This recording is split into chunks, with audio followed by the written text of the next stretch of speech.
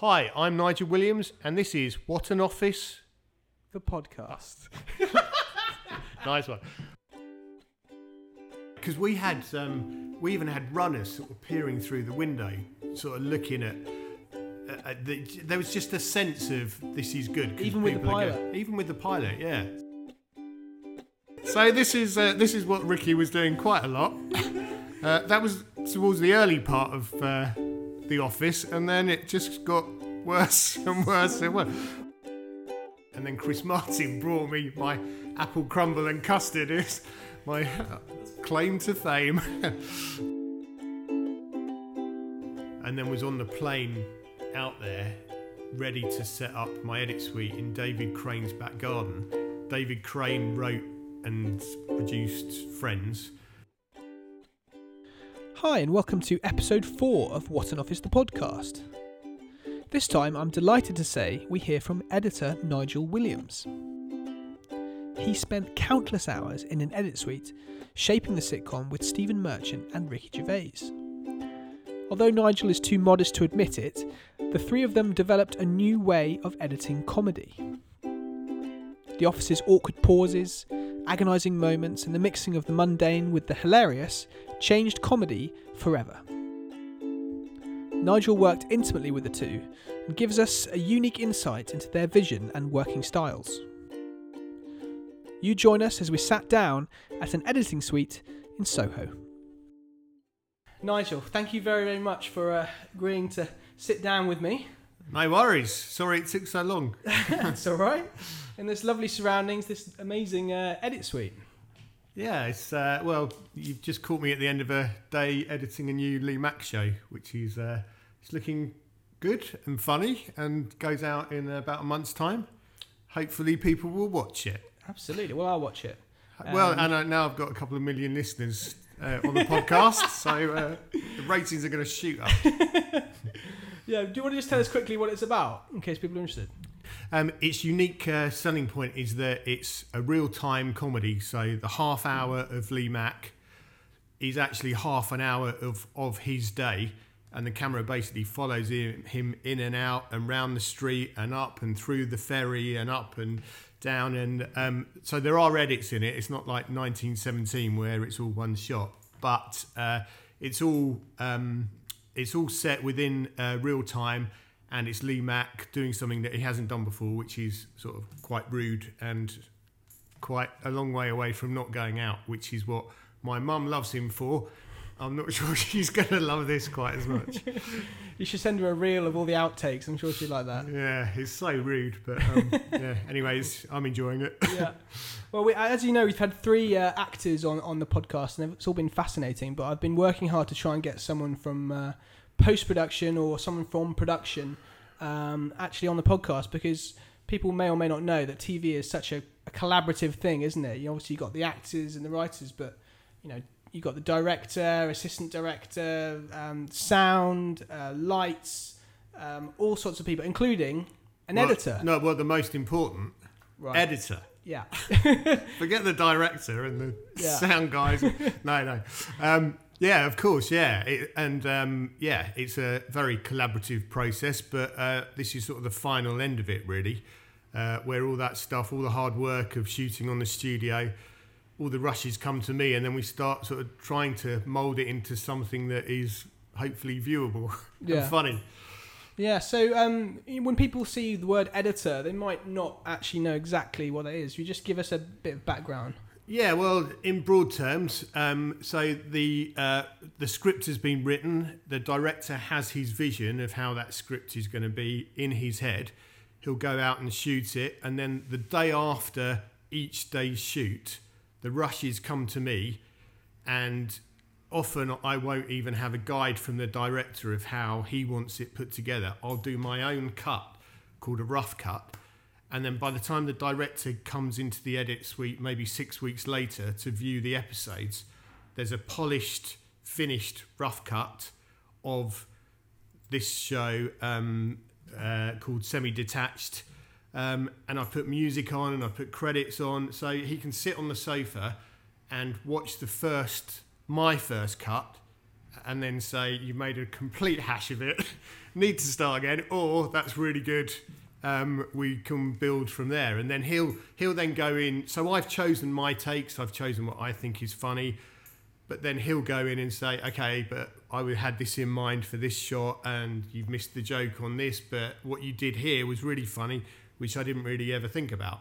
So there's a sort of give and take, but I get to do my first pass, which is always exciting and very nerve-wracking because as soon as they sit down and watch it, it can go either one way or the other. But most of the time, you get it right.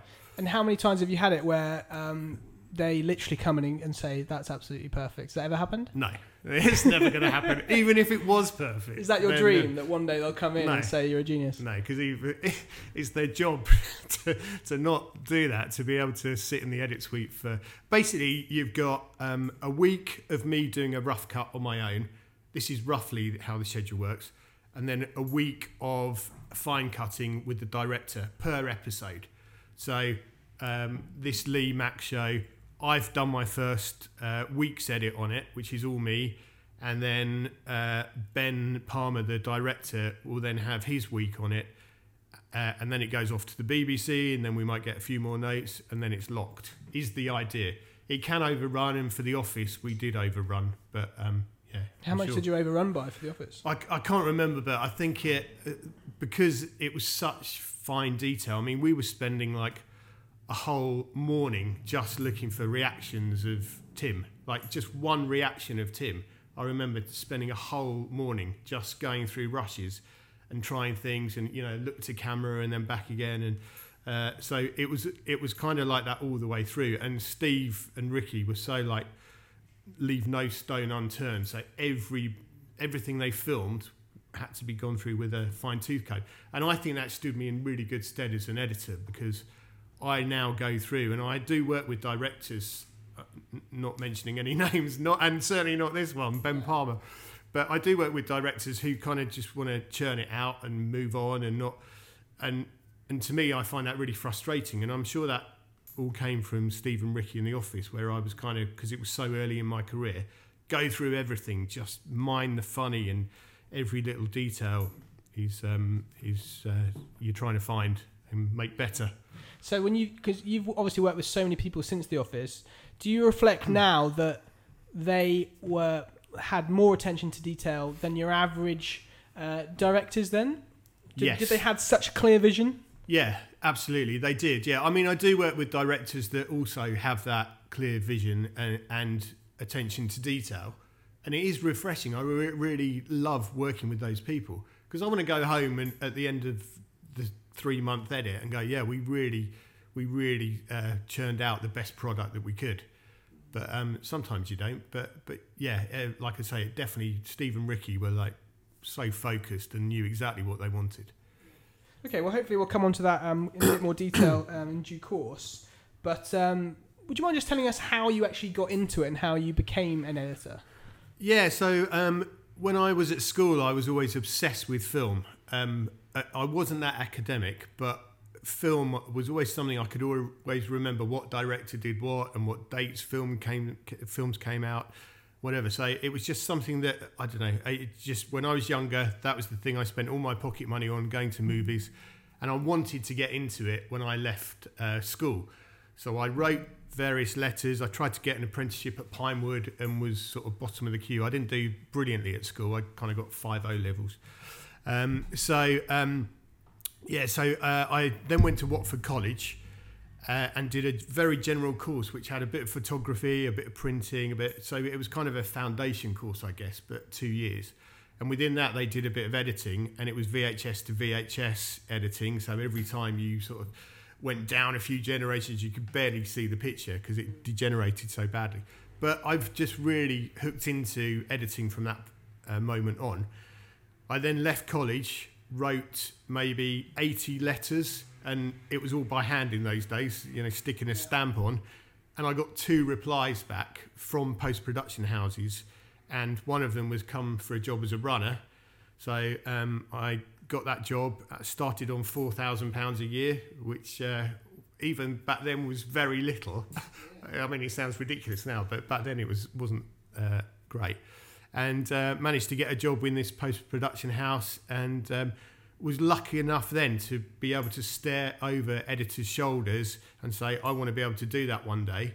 And it was a brilliant sort of into what I eventually wanted to do. But starting at the bottom is for me was the way to go, and I think a lot of people have done it that way. I suppose it's more modern. It's more common in the kind of modern times for people to go off to uni and study, various different degrees, and then come in at a different level. But you think they might be better off saving their time and starting at the bottom? Well, I would say people with degrees who are straight out of college, I'm sure they still have to start.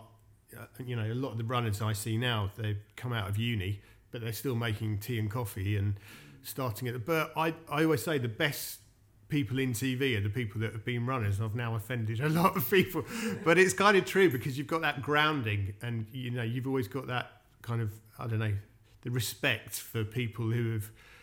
I used to be there once, and always willing to help other people who sort of want to work their way through the ranks. And it's a brilliant industry for that. I'm really proud of it. Yeah. So you kind of you did your course, and what on IMDb I've got your first gig down here in 1993 as Jean Renoir Part 2 Hollywood and Beyond documentary. Yeah, that's IMDb rubbish. That wasn't me. Really? No, it wasn't. I've tried to tell them to take it off, but that's they won't. Bizarre, isn't it? It's easy to put stuff on IMDb, but it's so difficult to take it off. So yeah, I don't know. Who is that Nigel Williams? Yeah, it might be a great show. But I'll take credit for it. So, the second earliest one then is Chubby Brown Goes Down Under and Other Sticky Regions. Oh yeah, that's the movie. My first movie. It actually was a movie. Yeah. So I kind of dabbled in comedy. After I became an edit assistant, I then started on shows like. Do you remember Challenge Annika? Well, yeah. It was kind of a, I don't know, she got a challenge every week, and it was a bit like DIY SOS or whatever it's called. She was on Strictly, wasn't she? Yeah, exactly, yeah. So, but this show was her, one show I had to edit was her building an adventure playground, and then the Prince of Wales was coming in to open it. So it was all kind of up to the wire, and this is the power of editing. And it was one of the things when the director, in reality, these builders had finished this adventure playground and were sitting around having a fag and a cup of tea, waiting for the Prince of Wales to come in. But then we edit it that he's literally coming through the gate, and they're still hammering the nails in and putting the slide up and all the rest of it. So the power of editing for me, I thought, wow, that is brilliant. And then I went on to a show, a quiz show, which is the first time that I used Avid, which is the computer-based editing rather than tape to tape. And I did a show called The Days Today, which was like conveyor belt turning out a quiz show with Martin Lewis, the newsreader, and it was all about what happened on that day. And I really learnt my craft then, because it was with an audience, and it was all how to sort of weave in and out applause and timing and speed things up and multi-camera and all that. And because you had to be quite quick at doing that, I still look back on those days now and think, God, I'm remembering techniques doing that show that I take with me now, which is great.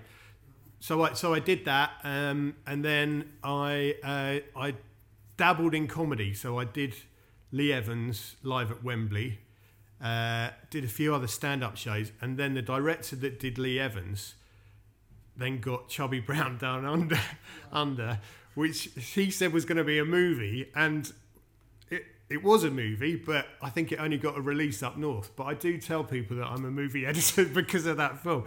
And I went on a stag do once, and it was just as the film was being released, and there was a huge poster at the end of Blackpool Pier, and my name was in very tiny writing just underneath it. So even then I was very proud of it. Yeah, absolutely. But if you know Chubby Brown, you might think otherwise. Yeah, not exactly PC, I think. That would be it, Yeah, I don't suppose many copies are still around of... I bet you can see it somewhere. Maybe we can probably dig it out. on. Yeah, you can borrow my VHS if you want. You still got the VHS? Yeah, I have, yeah. Fantastic. So, what was...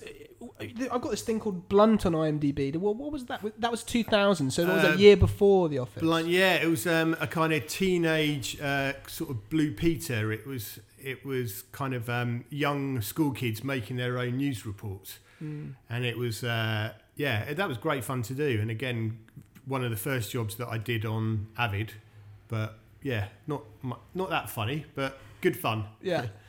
So then the Office comes along, the pilot. So how did you come to be involved with that then? It was purely the fact that I was willing to work weekends because I think they wanted to do it on the cheap and work over a weekend. So yeah, two guys came in, said to my boss, we've got a pilot, we want to edit over the weekend. And my boss said, oh, Nigel's done a bit of comedy, he can do it. And the two guys were Steve and Ricky. So it was Anil Gupta was the exec on it, who ended up being the exec producer on it. But he first directed that very first pilot. So I was with him for most of the weekend, just him and me. And then Steve and Ricky came in towards the end of it. And then they had very strong opinions on what direction it should go in. Were they different to Anil Gupta's? Yes.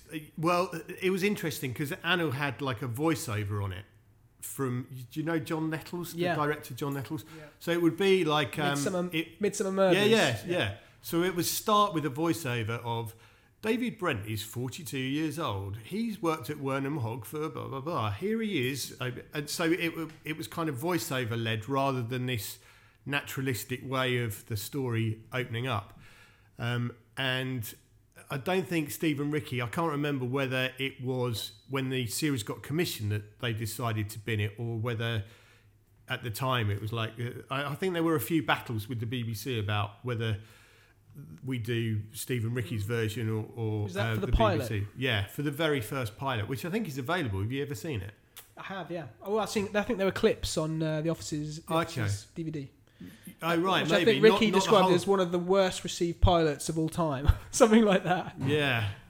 But not the whole thing. The whole thing wasn't on there, I don't think. No, but I remember I thought it was brilliant. I really remember thinking, God, this is great. Because we even had runners sort of peering through the window, sort of looking at there was just a sense of this is good. Even with the pilot? Even with the pilot, yeah. So that's interesting. Yeah. So what were your first impressions of Ricky and Steve when they walked in the door?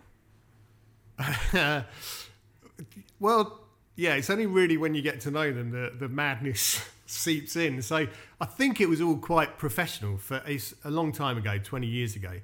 But I do remember it being quite professional and, not a laugh a minute, because I think we were all under a bit of pressure to get it done in quite a short time. But once you get to know Steve and Ricky, they relax and you relax, and then it all goes downhill from there. So the pilot gets made, and the BBC must have liked it, and there was a good reception. Then you were invited to do the they were really loyal, because they could have gone to anyone else, but I think because I'd done an okay job with the pilot, they gave me the gig. And at the time it was, no one thought, oh my God, he's got The Office, how amazing, because obviously no one had really seen it. But so we made the 6, and then it went off to the BBC. And again, I don't think the BBC were that enamoured with it. They were sort of okay, but it was only series 2 when it really started ramping up and the critical acclaim came in, and you started hearing about it being talked on the bus or on the tube. It was amazing. It was an amazing thing to be involved in. But what I really want to know from you is how did they communicate their vision to you? Because it was very, very new. It changed comedy, and they were doing something really exciting. And how did they communicate that to you?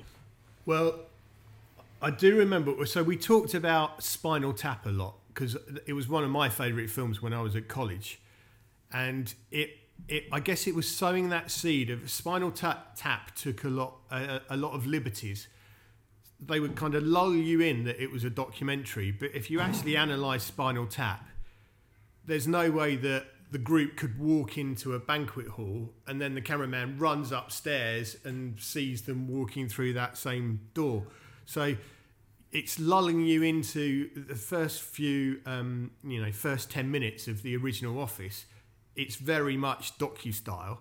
And then you start realising that you can kind of get away with a few more cheats and a few more, things that you'd never be really able to do in a documentary, because it's all single camera and you haven't got like multiple cameras all facing around the room. So Spinal Tap was a reference, I guess. But they had a very clear image and a very clear idea of what they wanted to achieve, and it was their idea, and it's slightly different from the pilot, but it's what worked. So would you say that you latched onto that quite quickly? Did it take you a while to get what they were trying to do? I honestly can't remember, but I believe because I was so young, I think I hadn't had a lot to compare it to. So I've done a lot of comedies now that, I mean, this is the beauty of editing, because every job that comes in, you're not quite sure, you try and apply your same rules, but the rules are always changing in comedy. The first cut I did of this, the Lee Mack show, it was quite tight, and now if you watch it, it's quite, it's almost Office style, where it's big breaths and awkward moments and whatever. Is that because the director wanted it to be let out a bit, or because you rethought it? I normally do my rough cuts, because most of the notes you'll get after doing a rough cut of your first pass is like tight, keep it tight, keep that energy going. You don't want the first viewing to be sort of people looking at their watches thinking, God, this is a bit dull. So I tend to sometimes over tighten, and then it's easier to open it up rather than sort of tighten it as you go along. Right. Yeah. But you have to leave all the dialogue in, do you? Yes. For my part, I would never dream of cutting any scripts, because that's not my job. So I piece everything together, even if it ends up being 10 minutes over its original running time. Put everything in there, and then that's why you'll then take a step back. The directors come in and then say, okay, we can lose that line, that joke's not working, and whatever, and then you sort of work together to mould it. But it's a great job. You've got to try it. Yeah, absolutely. So your process, I mean, we've touched on it a bit there, but like, for example, for this episode here, or actually, let's talk about The Office, because that's what the podcast is about. Yeah, good idea. An episode of The Office, how do the rushes come in, and how do you organise them, and how do you edit it into 29 minutes, whatever it is? Yeah, I can't quite remember. I think it was two cameras on The Office. No, it wasn't. Sorry, scrap that. It was all single camera. Nowadays, I'm pretty sure, yeah. There might have been the odd day where there were two cameras, but I'm pretty sure it was all single camera. For extras it wasn't, but for The Office, I might be really misremembering here, but I'm pretty sure that's right. And then I would spend and I still do this now, most of my time is spent organising rushes before I do my first edit. It can take me like a whole morning just to go through, slightly OCD, labelling everything, grouping everything, character names. And once I've got all those jigsaw pieces clearly labelled, I can then start the process of assembling a scene. And I'm quite quick at assembling once I've done my organising, but it's the organising that I know editors that don't do that, and that's fine. But for me, it's like making a jigsaw with half the pieces missing. So they just keep everything in their head, those guys. They don't. I think so. Yeah. That sounds crazy. Because if you hand that over to someone else, they're going to really struggle, aren't they? Yeah. But we were sort of learning on the job. I mean, towards the end of it, Steve Merchant was really interested in editing, so he'd sort of be asking me, so how do you do this, and what does this button do, and whatever. And then certainly when extras started, he was doing more and more of the editing. Like, I'd finish and then he'd sort of take over and do a bit, while Ricky abused me. But so what was the difference between Ricky and Steve in the edit room then? Well, other than we'll get onto the taping and all that stuff. I've always said Steve was really good at the narrative, the story, the weaving in and out of the love story and changing things in the edit. And I'm sure the conversation was brought up in the edit where I said something like, "Oh, Steve, you're so good at," and doing the narrative and knowing when to, and then Ricky said, yeah, but it wouldn't be very funny, which is kind of true, but that's why they complemented each other. And to be honest, the day normally went that Steve would come in with me early, we would edit and assemble the scenes, and then Ricky would come in towards the end of the day and watch with a clean head what we'd done and be able to kind of focus on, and he'd see things that we hadn't seen because we'd been viewing it all day. So they really complemented each other. I mean, nothing to do with the fact that Ricky didn't get out of bed till 11 o'clock. Yeah, and because I think in the making of that they did, whenever that was, I don't know, 2010 or 11 or something, Stephen Merchant said that he always saw the Tim and Dawn thing as like the most important part of it, that he wanted to have running through the middle. So that kind of matches with what you're saying. Right, yeah. But we did always edit around Ricky's performance, so everything was focused on David Brent, and then you'd sort of slot in all the other performances around that. But we spent an awful lot of time doing that.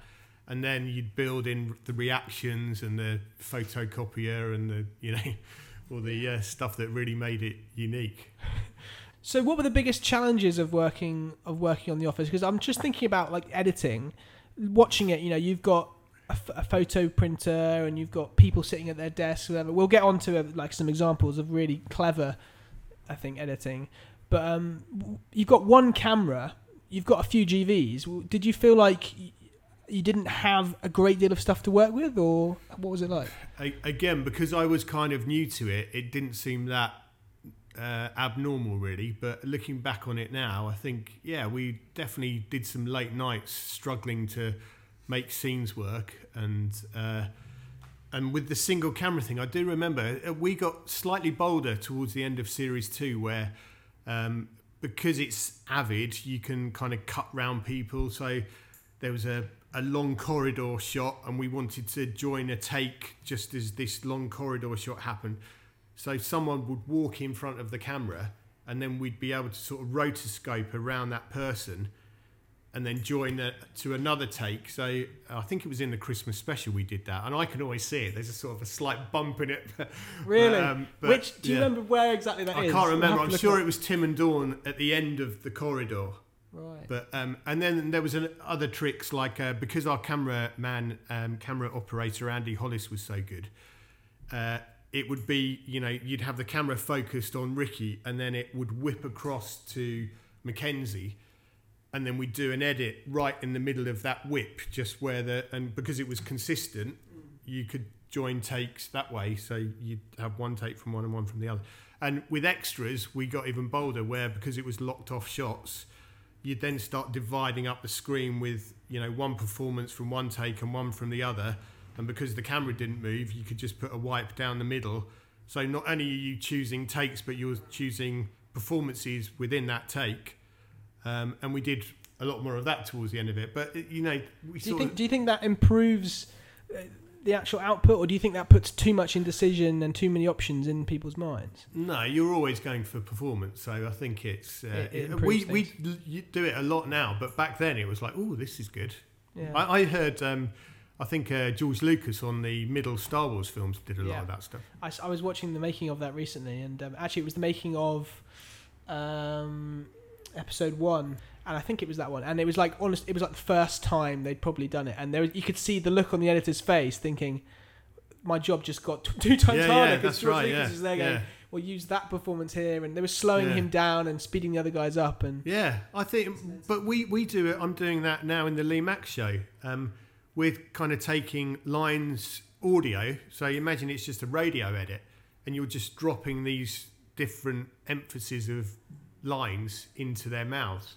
Sometimes you get away with it. When they're on camera or when they're off camera? No, when they're absolutely on camera. So they could say, because actors are so good and they can... Actors are so good at just sort of being consistent that you can sort of different inflections are really easy just to place in their mouth. Wow, that's crazy. Blimey. So obviously, another challenge working on The Office was the attention of a distracted Ricky Gervais. So if you've watched the extras of The Office and extras, like it shows you kind of being dressed up as a baby. Yeah, that was extras. You're wrapped up in tape and all that sort of stuff. What do you think about that? Now I'm a bit embarrassed by it. Back then I thought it was quite cool, but I do look back on it now and think, I'm not sure I'd have done that to an editor. But no, it was. It kind of added. There was a lot of fun in the edit, but I can't watch that taping stuff now. My mates at the time were like, "Oh, are you sure about that? That's like that's hashtag Me Too stuff."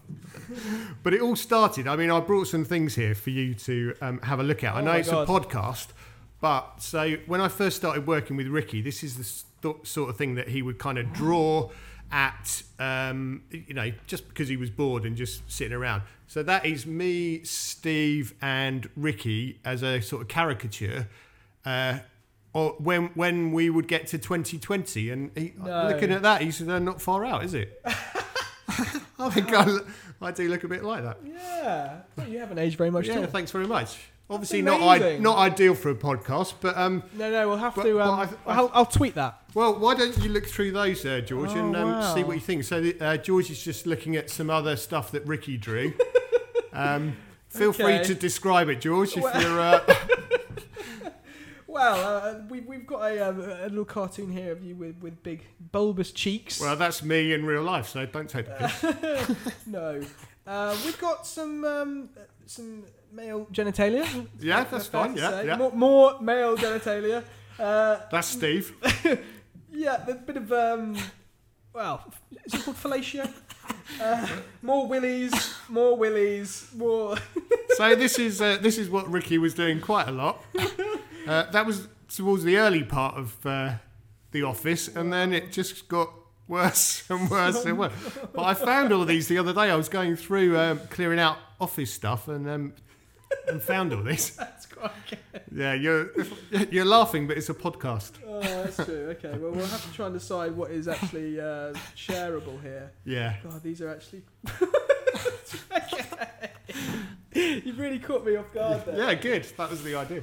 Oh, blimey. But, you're thrown. Yeah.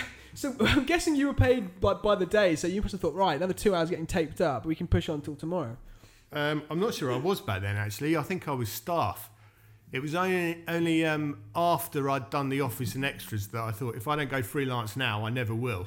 So riding off the back of it, I then left the company that I was at and sort of went out into the big wide world on my own, and I've never looked back. I love it because it means I can pick and choose, and it's great. Go to America, which I'd never have been allowed to do if I was staff. Well, we're going to hear about that in a second.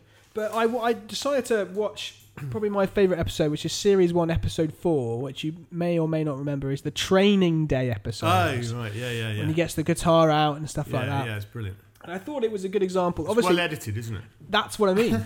You see, but remember, you're dealing with one camera, and you haven't got a massive range of GVs or whatever. But it's brilliant. But like this is an example of where an edit point makes a joke. So do you remember when he's doing the Lady Diana song? He's playing the Lady Diana song to Dawn. Yeah. And then he plays Every Breath You Take. And he's there kind of, every breath you take, every move you make, and you cut it right there. Oh, right, yeah. So if you'd actually let that roll, the joke gets less and less funny. Then it starts the second verse, still less and less funny. But the fact that you just cut it right there, that was probably Steve and Ricky. It was probably Steve. I can't say. I can't remember who. It must have been them, I'm sure. Yeah. But thanks for thinking it was me. It's a good cut anyway. Thanks. But also, probably a better example is letting a joke breathe, because we see a lot of TV where it's kind of cut, and things quickly move on. If you've seen the most recent Star Wars film, you know what I'm talking about. Yeah, I got it. Yeah. So many edit points. But it's basically, do you remember when they're doing the role play, Rowan the trainer and David Brent are doing the role play of how to deal with a complaint in a hotel? Yeah. There's been a rape up there. Yeah, exactly. Yeah, and after that, they switch roles, and Brent says, what room are you in? And he says, 362. And then Brent says, there is no 362 in the hotel. Sometimes the complaints will be false. Yeah, right. And then you go tight on Rowan's face, wide of the room, of everyone looking stunned. And then you go outside, an exterior shot of a window for 5 whole seconds. Because you're letting that joke just sit. Right. So I think that's quite an impressive... Yeah, it was all me. I'll take credit for that. I can't remember, honestly. Yeah. I was saying to you earlier, I actually haven't revisited watching The Office. I watched it go out when it went out and when everyone was talking about it, and that's the last time I saw it. I tried putting it on for my kids a couple of years ago, and they thought it was rubbish. That is mad. Yeah. That's crazy. But that we've got to remember when you were making those kind of cuts and on the awkward pauses and the big long gaps, the GVs, whatever. You were doing a new style of editing, so we shouldn't poo-poo it too much. No, I would never poo-poo it. No, I think it was great, but we got into a zone, and it was The Office, and it's what we did. But I can't take credit for it. I would have done the cuts, and I would have done the assemblies, but it would have been Steve and Ricky that would have had that original vision. Even though Steve wrote me a brilliant email the other day saying, the man who invented the cuts in The Office or something, but it's not true. That's the reference on your website, isn't it? Oh, is it? Yeah, so Stephen Merchant says, you took a documentary style of editing and took it to The Office, creating the genre, like changing the genre or something. He's being super nice. Oh, no, he knows what he's talking about, doesn't he? So he must have been talking sense. But do you remember that the VHS and the Training Day episode of Peter Purvis? Oh yeah. Did you edit the VHS? Yes, yeah. Yes. Because and the reason I remember that is because they were filming it, and then they said we need this by the end of the week to be able to play in to on VHS to them watching it. So it was a real scramble to get it made and done in time, and yeah. That was hilarious. Yeah, it was great, because I remember looking at old 70s VHSs and it was all the beiges and browns, and how did you get that effect? Did you use an old camera, or did I think we passed it through lots of VHSs to get that sort of degradation from what I remember. That's like Abbey Road. Yeah. No, it was. I remember that really clearly, actually. One of the few things I remember really clearly. Wow. That's pretty cool, actually. Yeah, that's really cool. There was another... I know you're going to say you're not involved with this, but there's another example of joke, dull shot, joke, dull shot. But the dull shots are actually adding their own... Dull shots as in computer screen? Sorry, dull shots. Oh, dull. Oh, yeah, GV. sorry. But, yeah. Most people might not know what GV is. Yeah, of course, But the GVs that you're using are... they're actually building their own storyline. Because you've basically got... Donna and Dawn talking to each other, because Dawn's had an argument with Lee. Donna says, I'll find you a new bloke. And Dawn says, it was just an argument. She says, well, I'm just saying. She says, thanks. That's nice. So that's a joke. And then you go to Rowan, the trainer, who's sitting in the room, the training room, eating crisps and reading the paper. Yeah. So very boring. Okay, yeah. But it shows where the character is at. Then we go to the Goodnight Sweetheart Diana song. Then you go to Rowan sitting, looking very, very bored, almost with his head in his hands. Yeah, I remember that. So the character's moving on. Yeah. And then we go to another joke where Tim says, he's talking about Dawn leaving. She doesn't want to spend the rest of her life in paper. And Gareth says, not a waste, actually, not a waste. Look at Jeff Lamp. He's 42. He's got a Porsche. That's from paper. Another joke. Right. And then you go to Rowan, who's basically lying down in the training room. He's so bored of this whole day. And so you've got like joke, dull, but you're telling two different stories at the same time? Yeah, that was all me.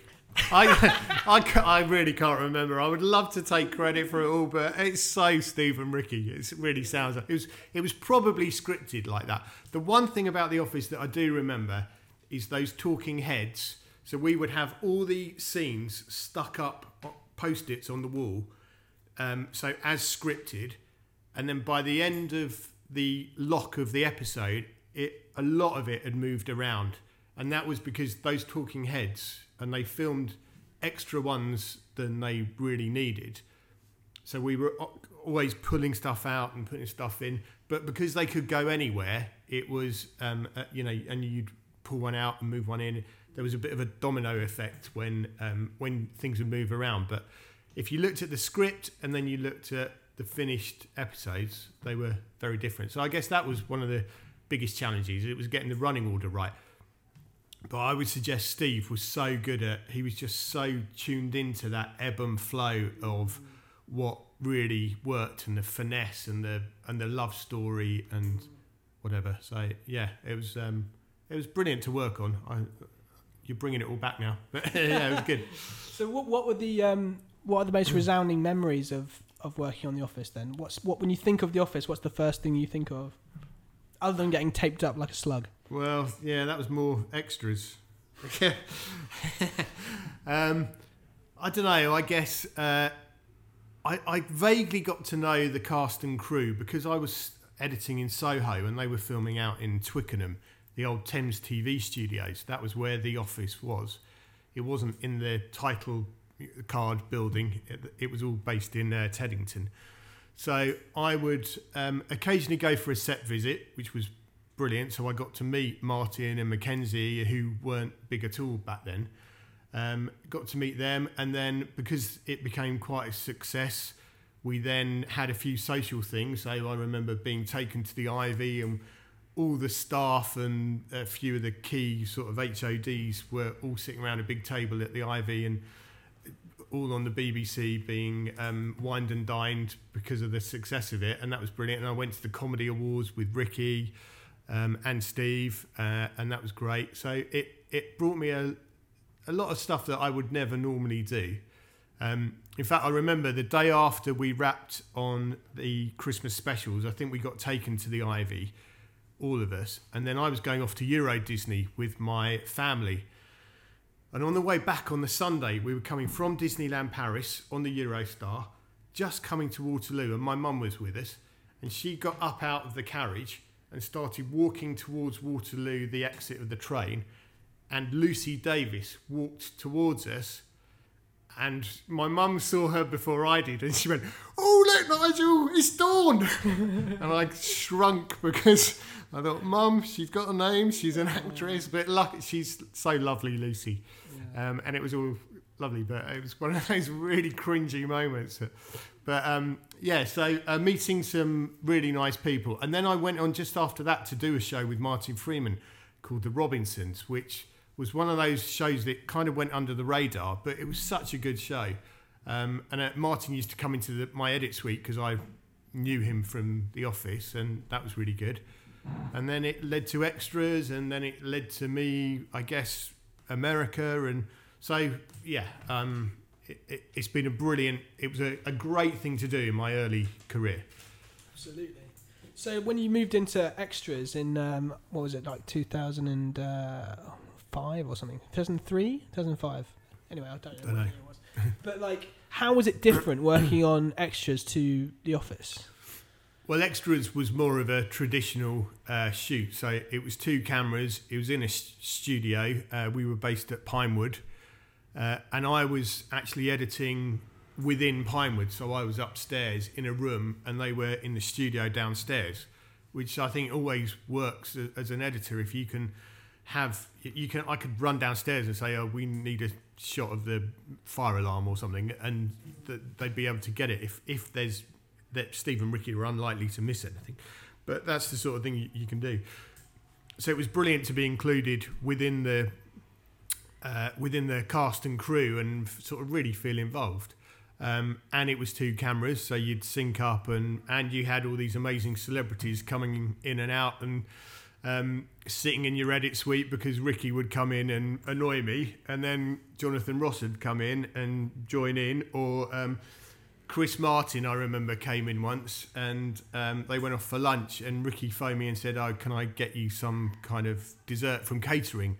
And I said, "Oh, brilliant. Just bring something. I'm too busy." And then Chris Martin brought me my apple crumble and custard. It's my claim to fame. Yeah. Did you have any other celebrities coming in and checking on you?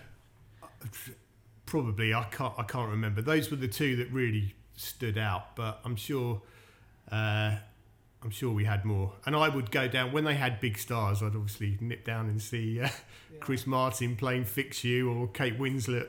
Yeah. It's mad, isn't it? Yeah, it was and great. How did you think Extras compared to The Office?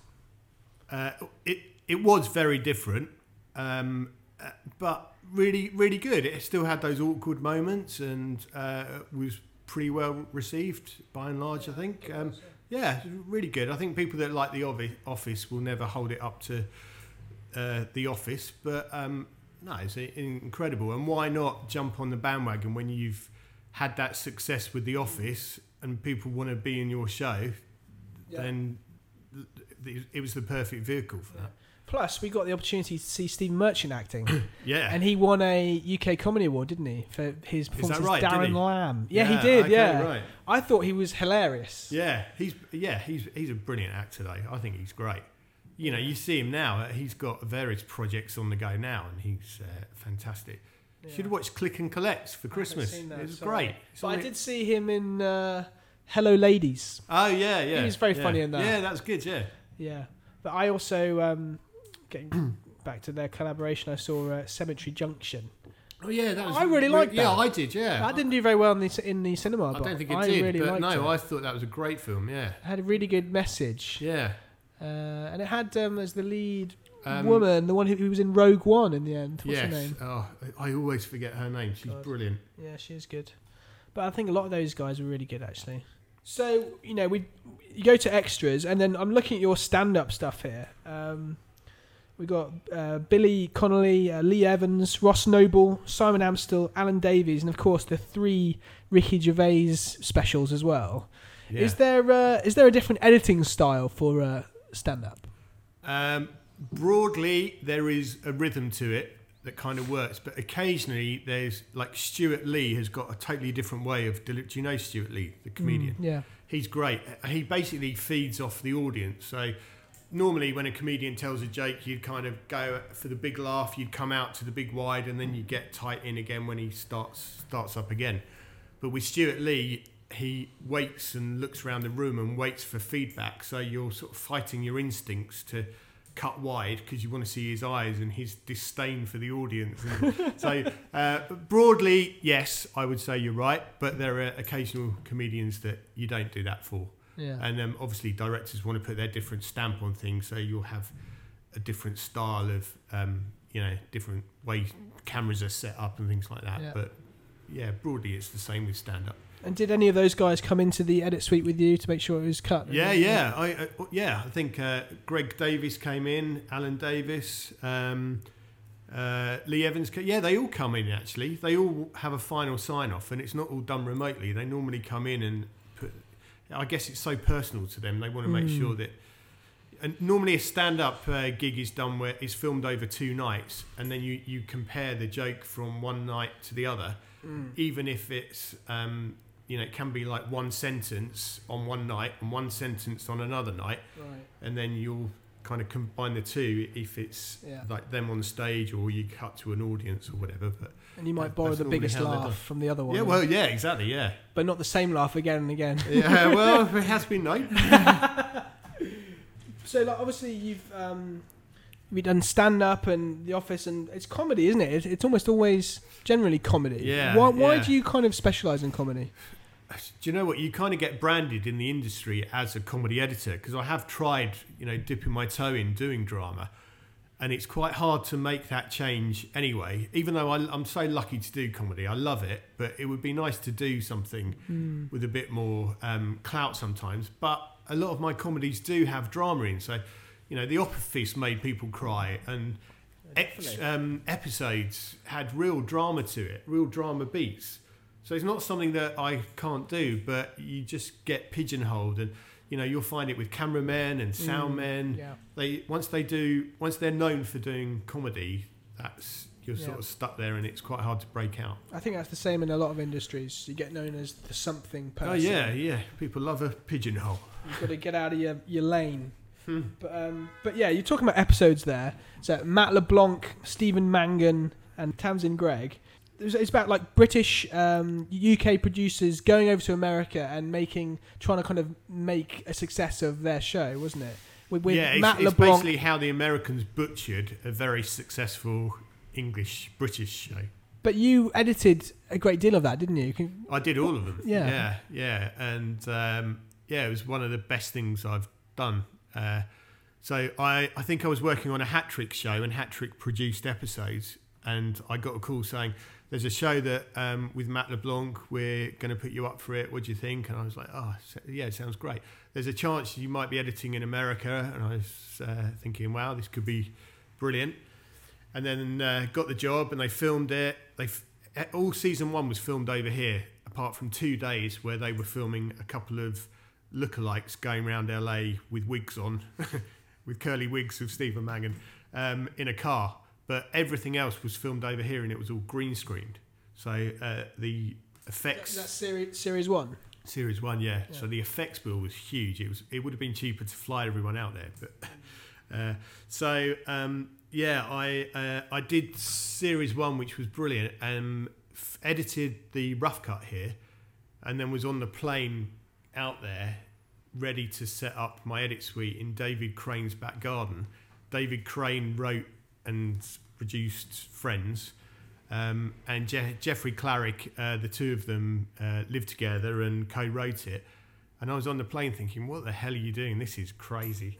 But it was brilliant and so rewarding, and I loved it. And they flew my family over, and I was in Santa Barbara, and that went on for 5 seasons. So all the stars aligned, and it was brilliant. And I've made some great friends out there, and they were over a couple of weeks ago, and I met them for lunch over here, and it was great. And then you were staying in their guest house? I was editing in their guest house. I was living just up the road in Santa Barbara, but I was at the bottom of their garden, which is this amazing villa in a place called Montecito.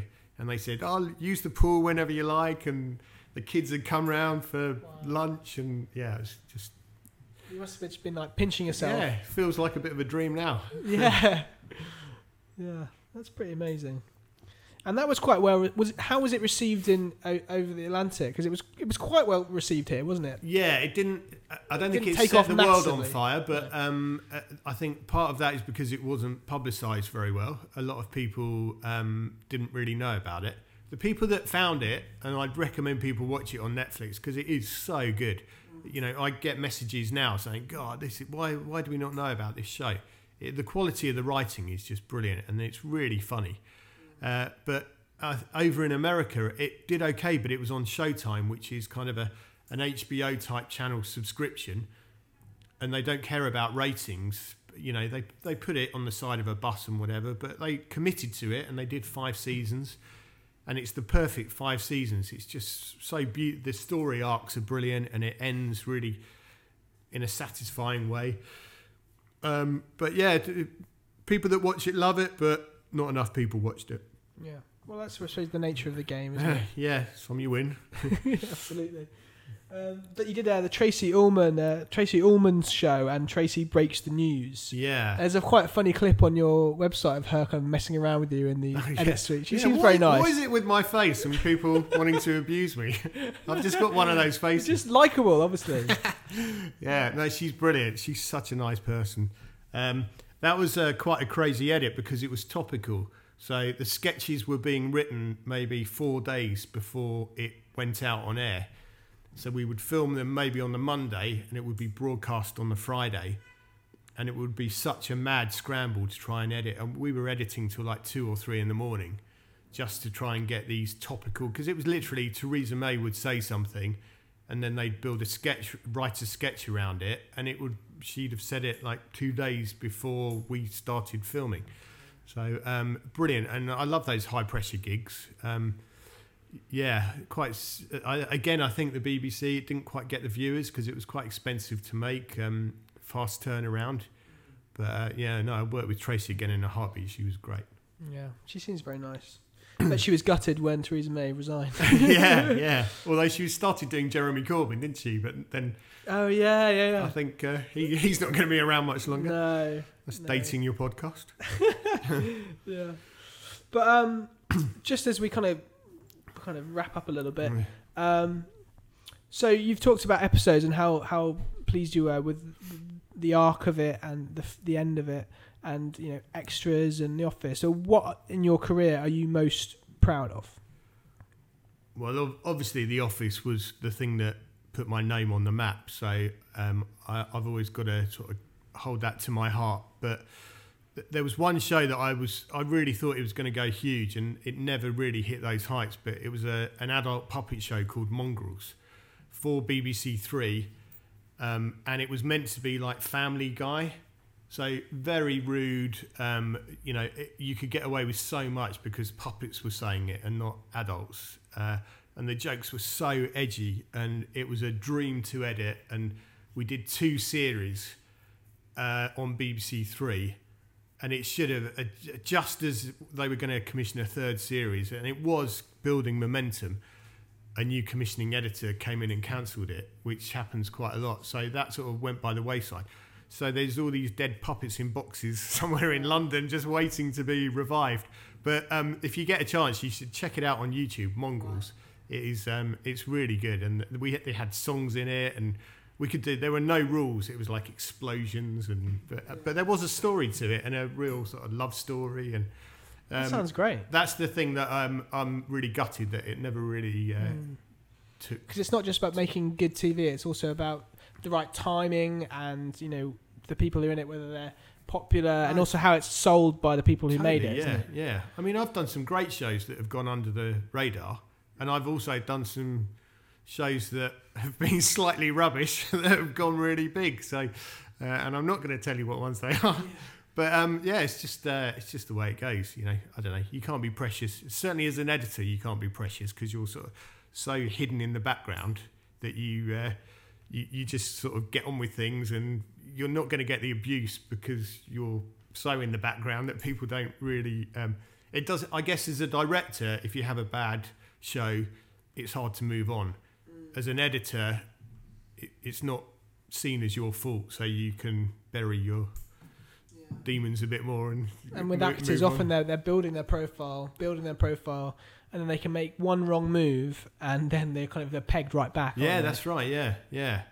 But with editors, we're not in the limelight, but maybe that's a good thing because we don't take a lot of the flack. I mean, I guess if you're doing a movie or something, we're the first to get fired because we're an easy get out. Oh, really? Not that it's happened to me, but I've heard. So start again, get rid of the editor. Yeah. It's like, this isn't working. It's the editor's fault. Forget the writing, and the script isn't good enough. And it's like when a football team gets a new manager and he comes in and sacks the boot boy, clears out all the backroom staff. Yeah, I'm the boot boy. But who are your heroes in the entertainment industry, or just in general? Oh, God. Well, I've got some editing heroes, but it's a bit niche. So no, absolutely. We like niche. Well, I mean, Walter Murch is a legend who I've seen talk at BAFTA and whatever, and he's done some amazing films. He edited The Conversation, I think, or he may have done sound on that, but he edited Apocalypse Now, and he's just one of the Godfathers, I think. He's just a legend in what he does. And I cut a film last year, Horrible Histories, and I was thinking, this is my Walter Murch moment.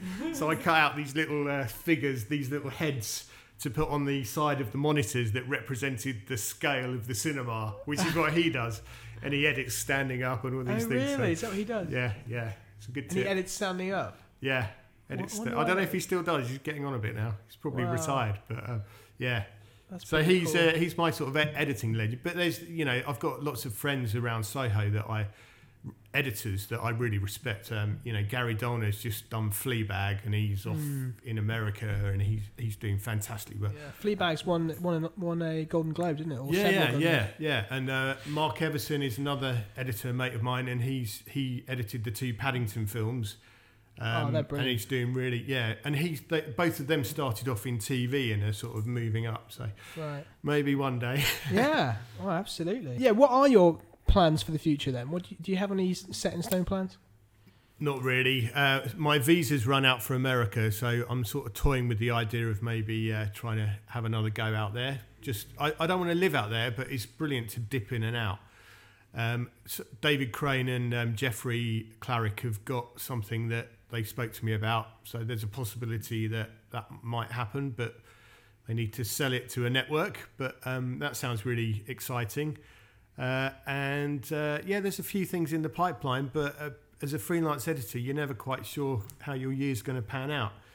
I've had a few jobs that cancelled that you think, oh, this is going to be great, and then it all falls down. Either they can't get the money or whatever. We'll just go with the flow. Yeah. See what happens. Don't get stressed. Yeah.